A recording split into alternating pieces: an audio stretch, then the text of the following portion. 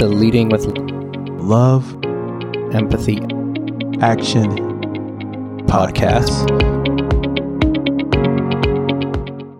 Hi, welcome to Love, Empathy, Action.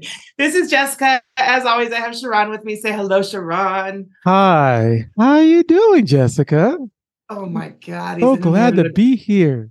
I'm glad you're here with me. I miss you, although I don't know if I do or not. Makes sense. Yeah. And we're very, very, very excited to have Rebecca, but I don't know. We didn't even get to talk about what you wanted to be called. So I'm going to let you introduce yourself. This is Auntie VIce herself, aka Rebecca Blanton, but she is the doctor of sex education and also is a podcaster herself. She has a podcast, Fat Chicks on Top. Y'all need to go check it out. It's live. And she's also a comedian. So why don't you go I'll stop talking because I'll make her blush. So yeah. Auntie VIce. You got the show. Hi. So yeah, as Sharon says, I actually have my doctorate in political psychology. My government name is Rebecca Blanton. I'm better known anymore as Auntie VIce, as my online persona. I reached out to Jessica because my dissertation was actually about the impacts of teaching multicultural education. So obviously that's a hot topic right now. And I've done a lot of education. I'm currently involved in a coalition working on reproductive access and sex ed in Nevada County. So education and the background and policy is still my passion. And now I teach and write about kink and sex ed for adults and occasionally get on stage and perform things. I love it. And I'm so glad that we connected through Sharon. It was probably the best thing I got from him was you. So thank you. Thank you. I'll go with the go ahead. Keep going. I love it though, Sharon. So Rebecca, we were Auntie VIce. I'm sorry, girl. But either work. We were talking a little about when you reached out and asked what you wanted to talk about, because I know that you and I have very similar backgrounds as far as our passions and our work, and a whole lot of other things I'm finding. But you talked a little bit about the importance of incorporating correct history for all children, for all students, for society as a whole. So I'm going to just leave it at that and let you go. And I'll obviously pop in with questions, but let me know. Sounds good. So when I started to look at education and education policy, and this was in the early aughts, starting around 1999, 2000, there'd already been a long ongoing conversation about how do we teach American history? What's included, what's not included. Obviously, you can't teach the whole of American history. Every time you create a historic curriculum, choosing who to incorporate, who to leave out, how to frame it, all of these become how we pass on our knowledge about who we are as a country. And I'm a big believer in that, and there's obviously a lot of evidence around this, like Butler's theory, that how we represent and how we choose to represent who is American determines who we consider to be American. And it has huge impacts on the ways people move through the world. I did a big chunk of the dissertation looking at the case of Japanese internment.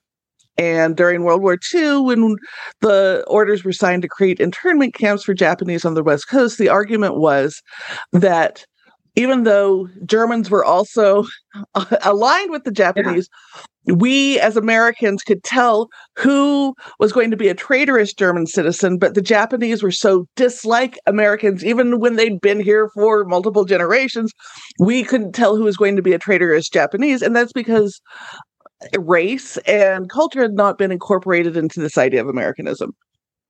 And we do that with every group, right? When we think about what an American is, it depends on what our narrative has been. So incorporating all of that history and representation of that history is important.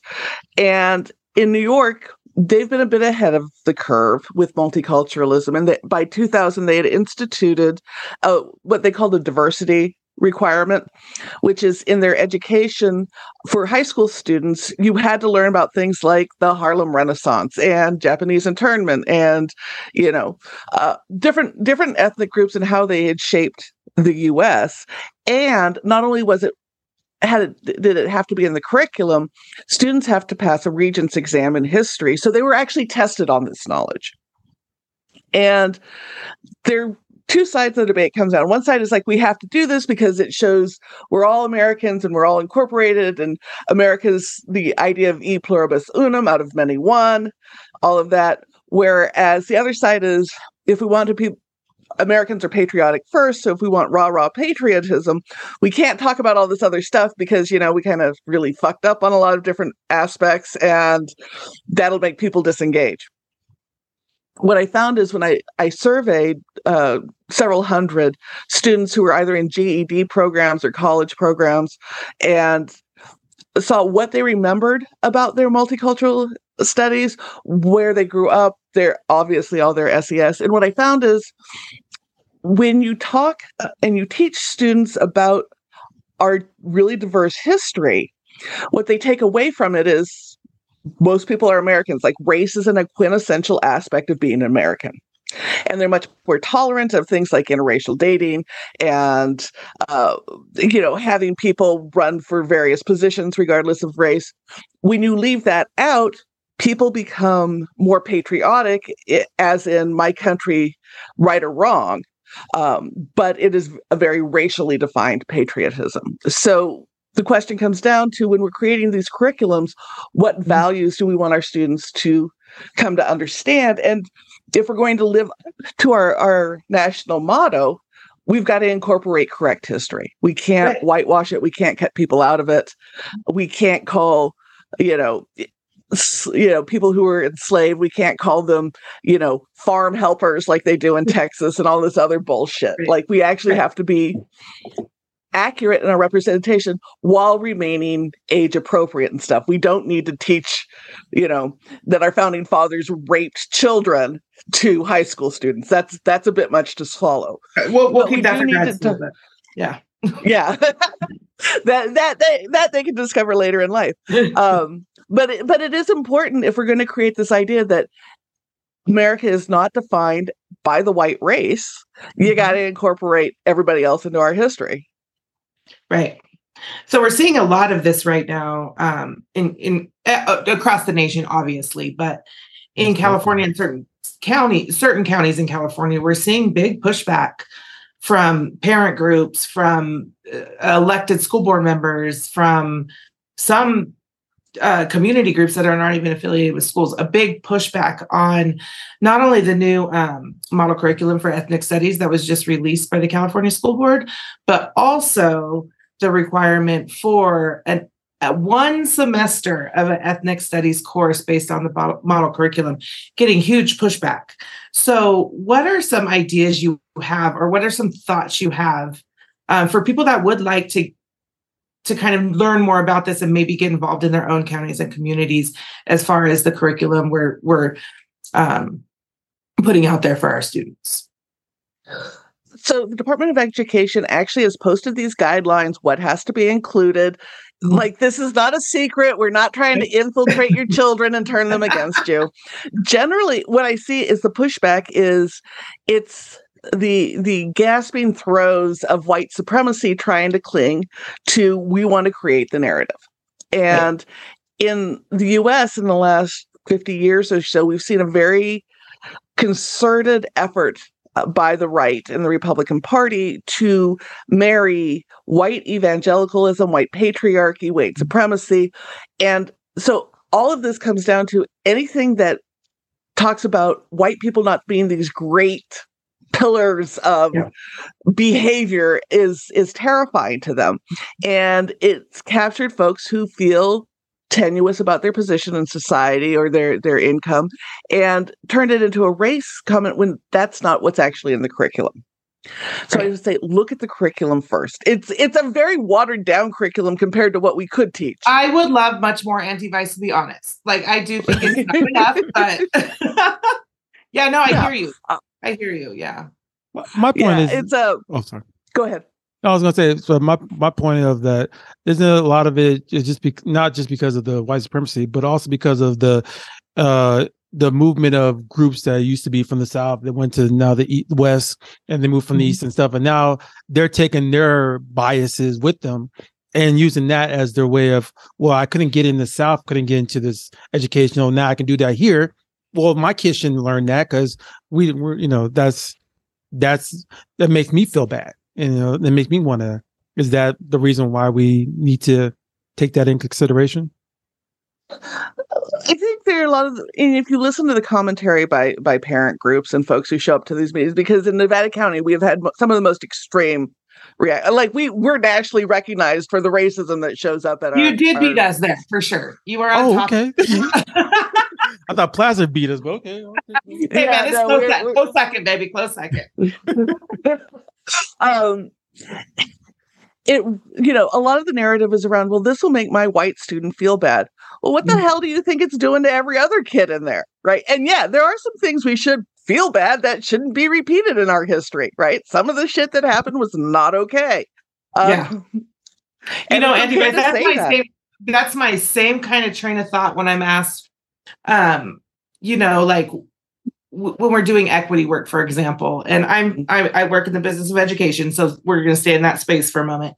And often, we get back with, well, we need to meet people where they are.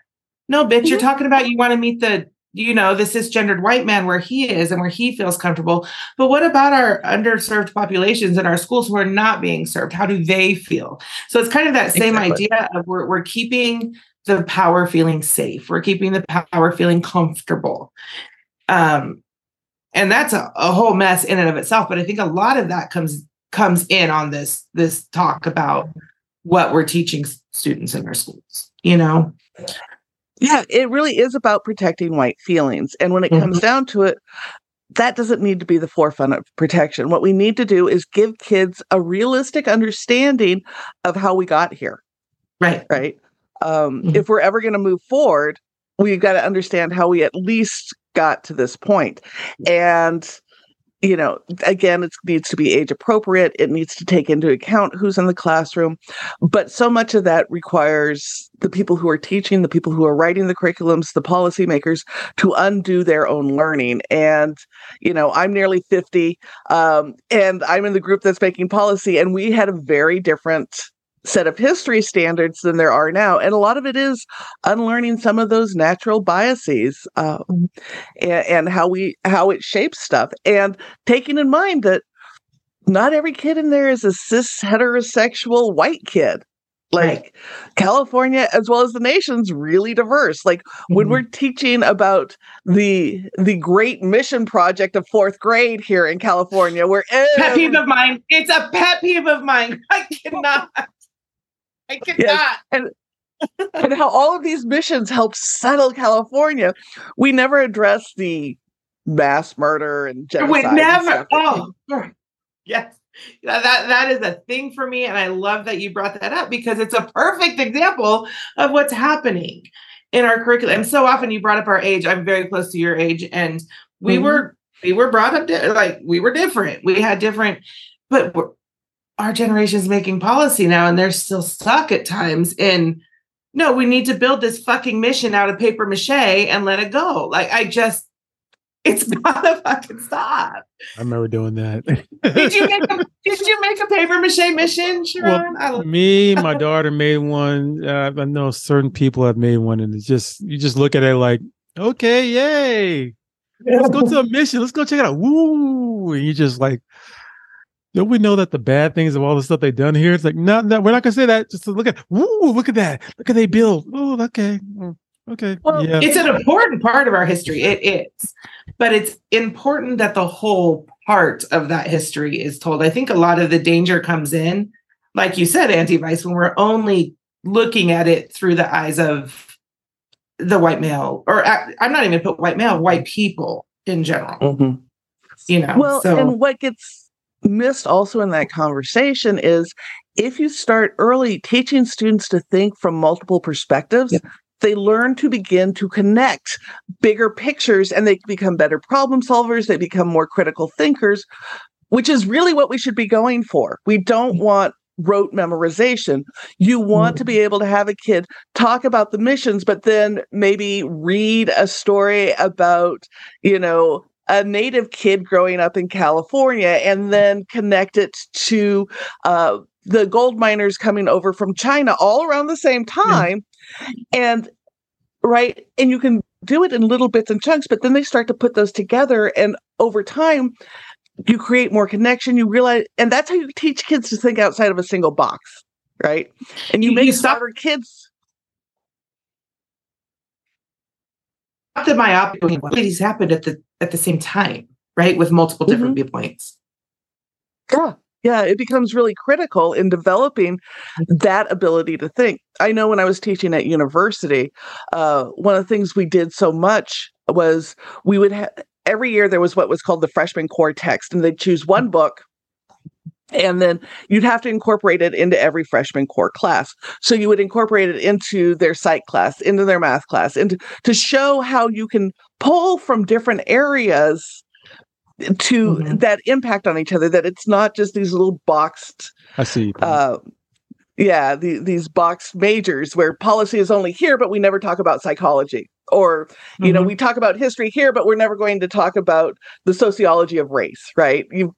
Everything works together. So we're in such a system of wheels that there's a cog. Is it a cog? A clock? What is that? The wheel? A cog. A cog. When there's a cog in the wheel, like all of the systems are gonna not go right. So you're absolutely, and we have that same system of compartmentalizing all the way through our higher education system, and it's bizarre, to be honest with you. It's super bizarre that we think we can learn when we don't live compartmentalized, right? Right. Bizarre. So fix it, Auntie VIce. But it's simple. It was simple. Tell me how it's simple. Well, no, that's what I'm saying. They're trying to make it simplistic. I see. Even though it's not. They're forcing you to make it simplistic. And it's even though you're kind of looking at it and go, well, that's wrong. Well, it's not wrong to me. Well, that's wrong. Yeah. And that's the problem. I mean, we have a general thing like we were talking about grit and everything, and how we're trying to push it on the children. And even with that being said, you start learning that even in education, not everyone's going to be able to generally go the same way.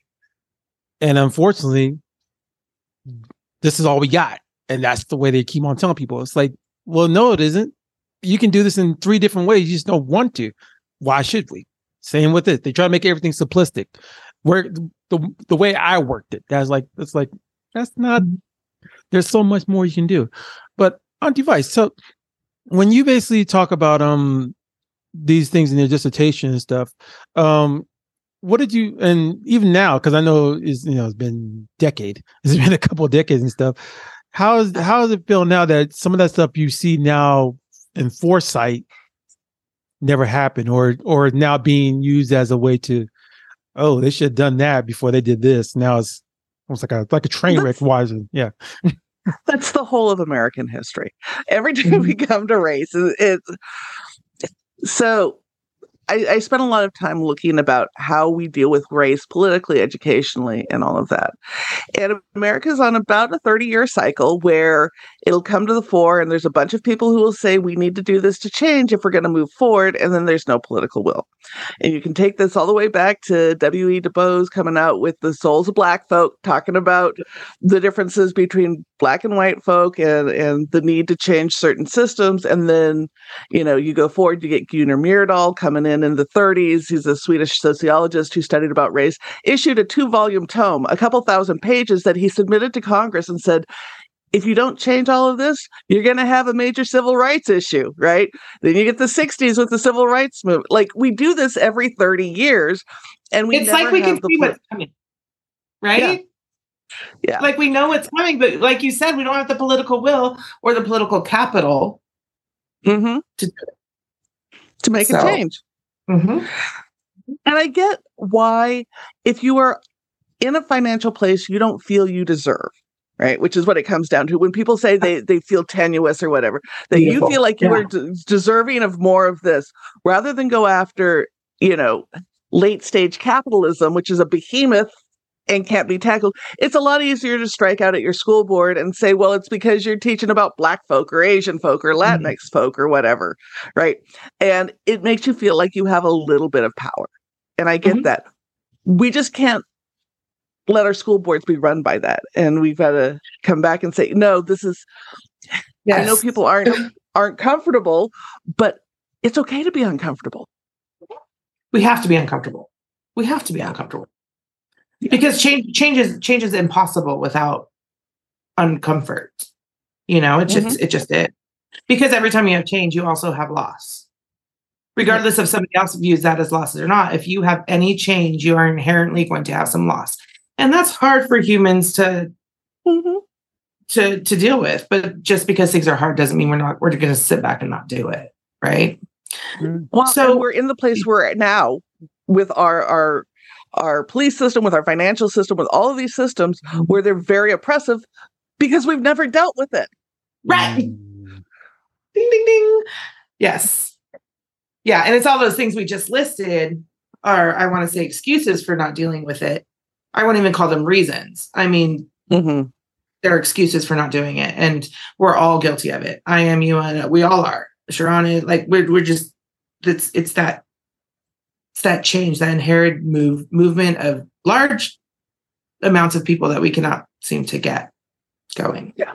Seriously. Speaking of large, what is Fat Chicks on Top of Auntie VIce? This is what happens when you have a producer of two shows on. He's got to get the plugs in.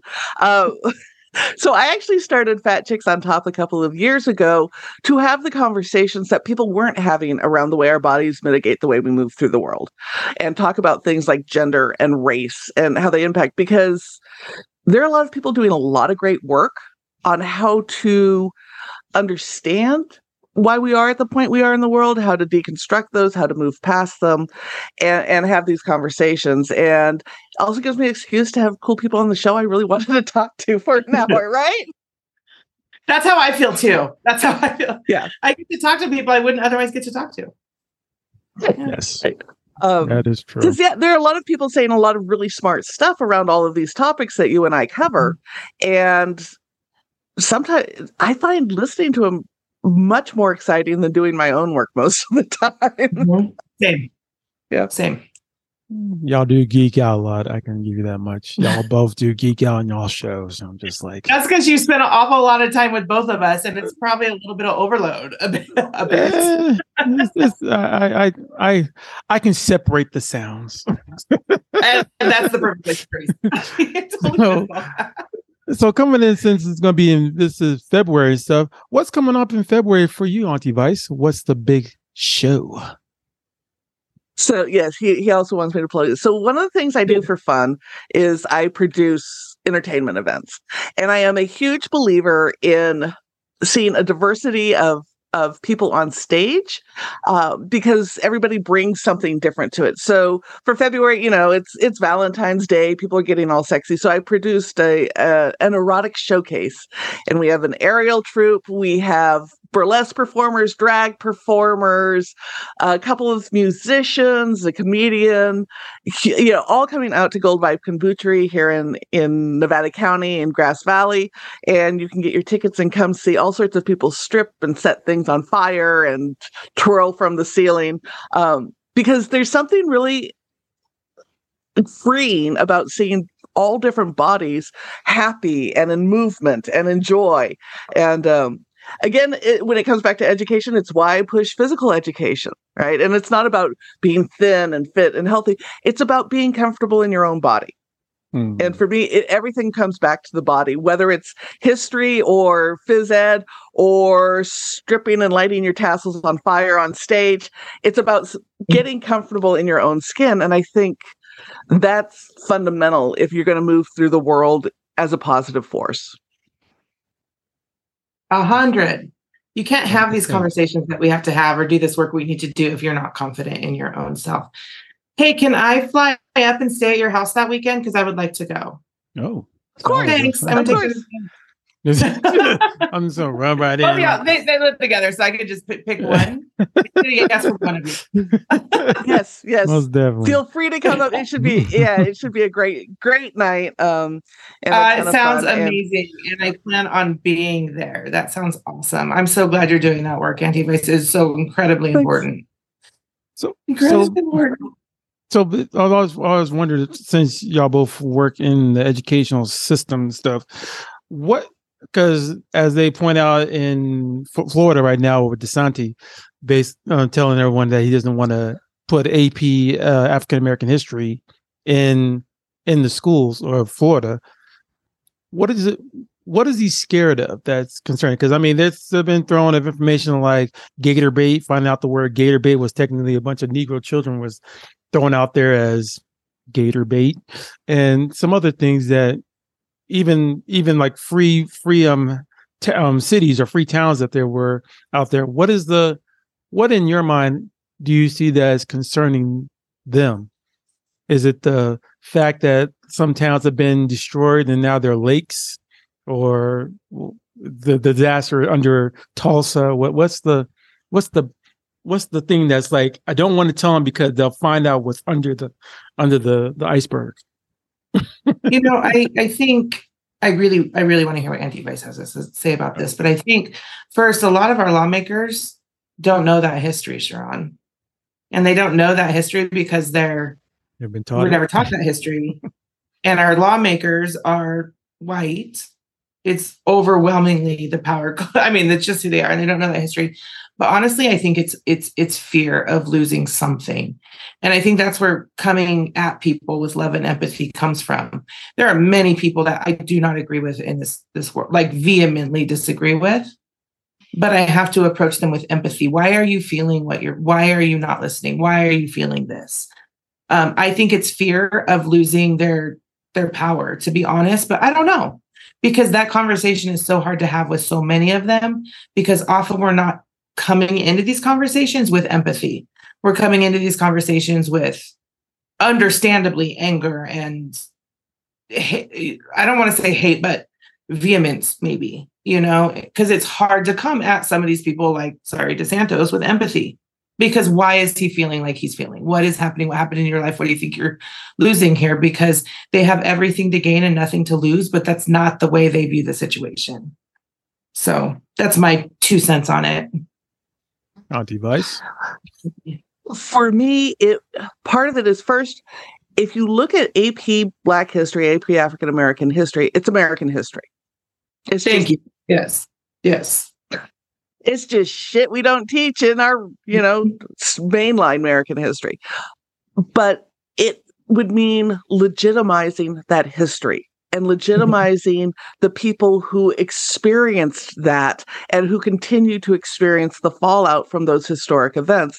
And if you say Black history is American history and Black people are American, then all of the sudden things like voter suppression become much more challenging to argue for, and arguing for racist policies like voter ID, where you're using those to try and suppress votes because you can't win on a legitimate equal platform, become much harder to do. Mm-hmm. And it would be people that you have continually targeted as telling these, the poor white folk in your counties, this is the reason you don't have jobs, right? It's migrants, or it's Black folk, or it's people who don't deserve it, or the reason your average C student didn't get into a top tier university is they let some, Black kid in, right? You lose your scapegoat. Yeah. Yeah. That's so incredibly true. That is, yeah. Once you start to feel and love and empathize with others, it's very hard to deny them rights and humanity that we all deserve. So, yeah, and it directly undercuts an entire system of politics and work. Because if you look at what jobs are considered lowly or shouldn't have, reasonable pay or whatever, a large part of that is based in race. Mm-hmm. I'm a big proponent of the labor theory of whiteness. where, we socially reconstruct who is considered white based on the jobs they have. And so if you recognize Black folk as American, their history is relevant, then all of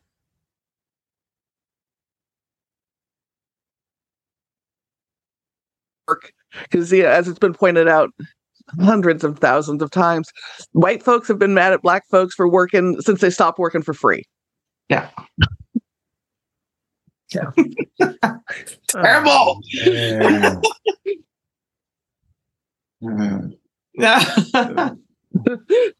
Hold on, I gotta reset. Sharon was taken aback.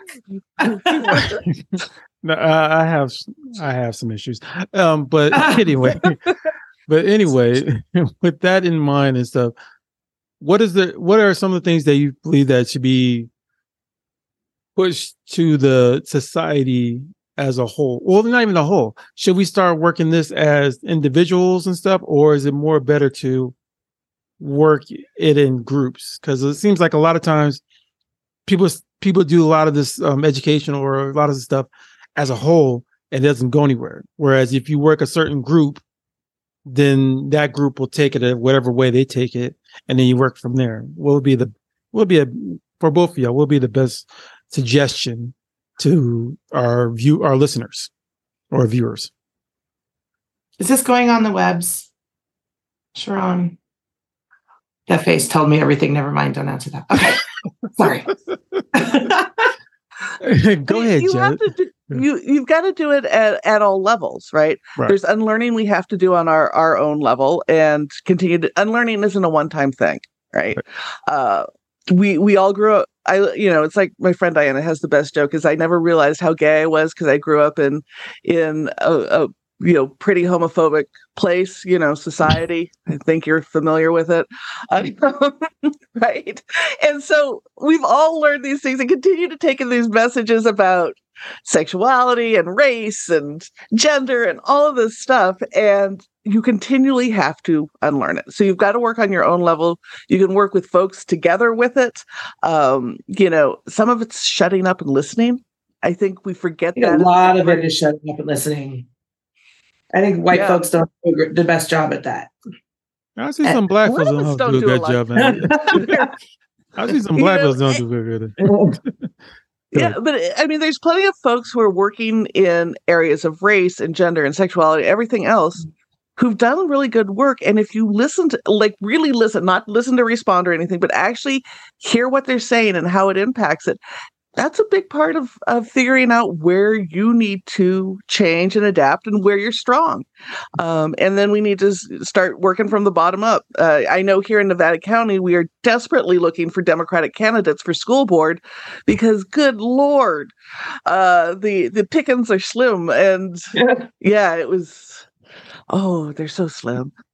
Local levels are so important. Sharon and I have this conversation a lot about the importance of being active in local politics and local school board elections and local city council elections. And that's where action happens. Like we get so, not enough, but many get mobilized for state or federal elections, but tend to, overlook local elections for many reasons. A lot of that being advertising, not knowing candidates, not knowing where their polling places are.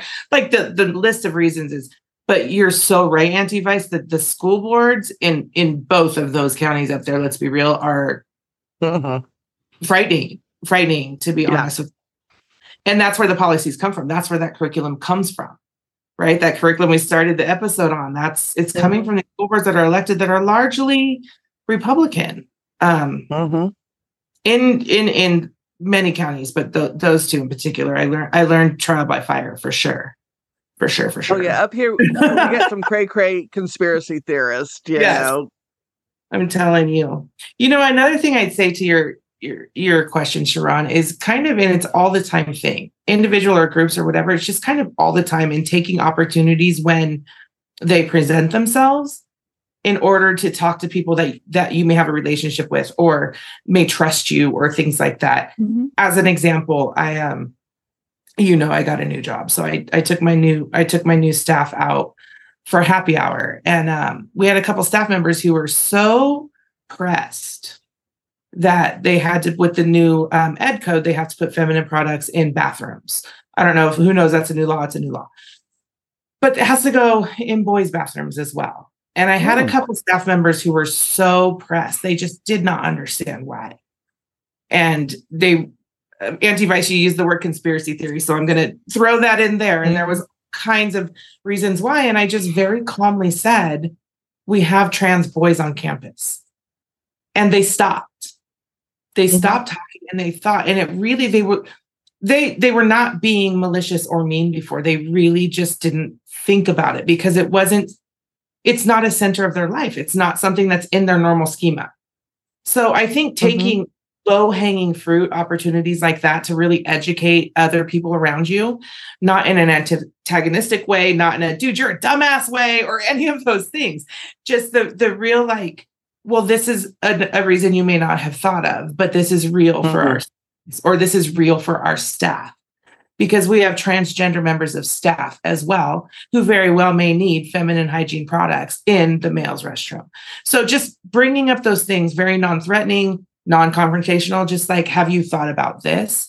And I think all of these combined with local elections and knowledge and school board meetings and faculty meetings and all of this, just creating a culture where we can have these conversations and just drop something like that and let it go for a minute. Right? Because that's how we learn a lot as humans is we have to, especially andragogy and how adults learn, you really do have to drop something and walk away.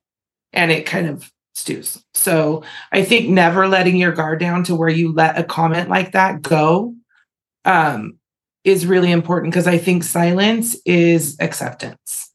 So there's again, my 2 cents. So I think I'm up to almost a nickel, but up to a nickel right there. It's a 5-cent action. Okay. Yeah. Well, and you mentioned that I did a lecture last week for the sex ed lecture series on incorporating non-binary identities into your lesson plans. Yeah. And people often think of this as, well, it's just talking about trans folks or, they, them pronouns. But one of the exercises I have people do is choose a lesson plan and go through, highlight every pronoun, highlight every gendered name, tag every gendered image. And then all of a sudden you start to understand how pervasive it is in what we teach. And so much of it is we don't even recognize what messaging we're sending to kids, but as they're trying to figure these things out and they're looking at the images on the school walls or the language in the books or the percentage of people who are presented as experts of one gender or another, all of this is teaching them about how society is constructed. So looking and breaking that down becomes really critical because for kids who don't fit into the predominant power structure, if you're not seeing yourself, a lot of kids don't think things are an option. They also don't think that they're validated, that they're abnormal, whatever the fuck normal means, but they don't, and because they're not seeing themselves represented in anything around them, from their school libraries, which we did an episode on before, to even their restroom choice or their locker room choice. They're just not validated. Even if we're not saying it out loud, we're definitely saying it in our actions. So, yeah. Oh, did we give you a dime's worth, Sharon? Are we still? We got a quarter's worth. Oh, we can put that into the system and call somebody up, telephone home. But thank you, Auntie VIce, for being here and giving your side, and also giving us some interesting stuff to look forward to. And there's more. And I don't know if Auntie VIce remembers, but she agreed to do a transgender training with me in Citrus Heights. So we will be up there together. Oh, Sharon didn't know. We'll be up there together doing that training, and we will come around if you want us. We are pretty cool though. So we will do that. And go check out Auntie VIce's podcast, Fat Chicks on Top. And is it February 10th, your extravaganza? Okay, February 10th. Yes. All right. It was so good to be here. Yes, it was so fun to have you. Thanks for having me on. And the other thing she already promised too, she's coming back again. We're doing a second episode. So we just dropped this on Sharon right now. He's like, let me get a notebook. Basically. I'll keep him on the straight and narrow. Right? That's right. We're going to keep him busy. So Thank you, Auntie VIce. It was an absolute pleasure. Thank you so much. Check us out, loveempathyaction.org. Don't forget to like and subscribe, and go over, like and subscribe, Fat Chicks on Top. And we will see you around Citrus Heights area somewhere in February. All right.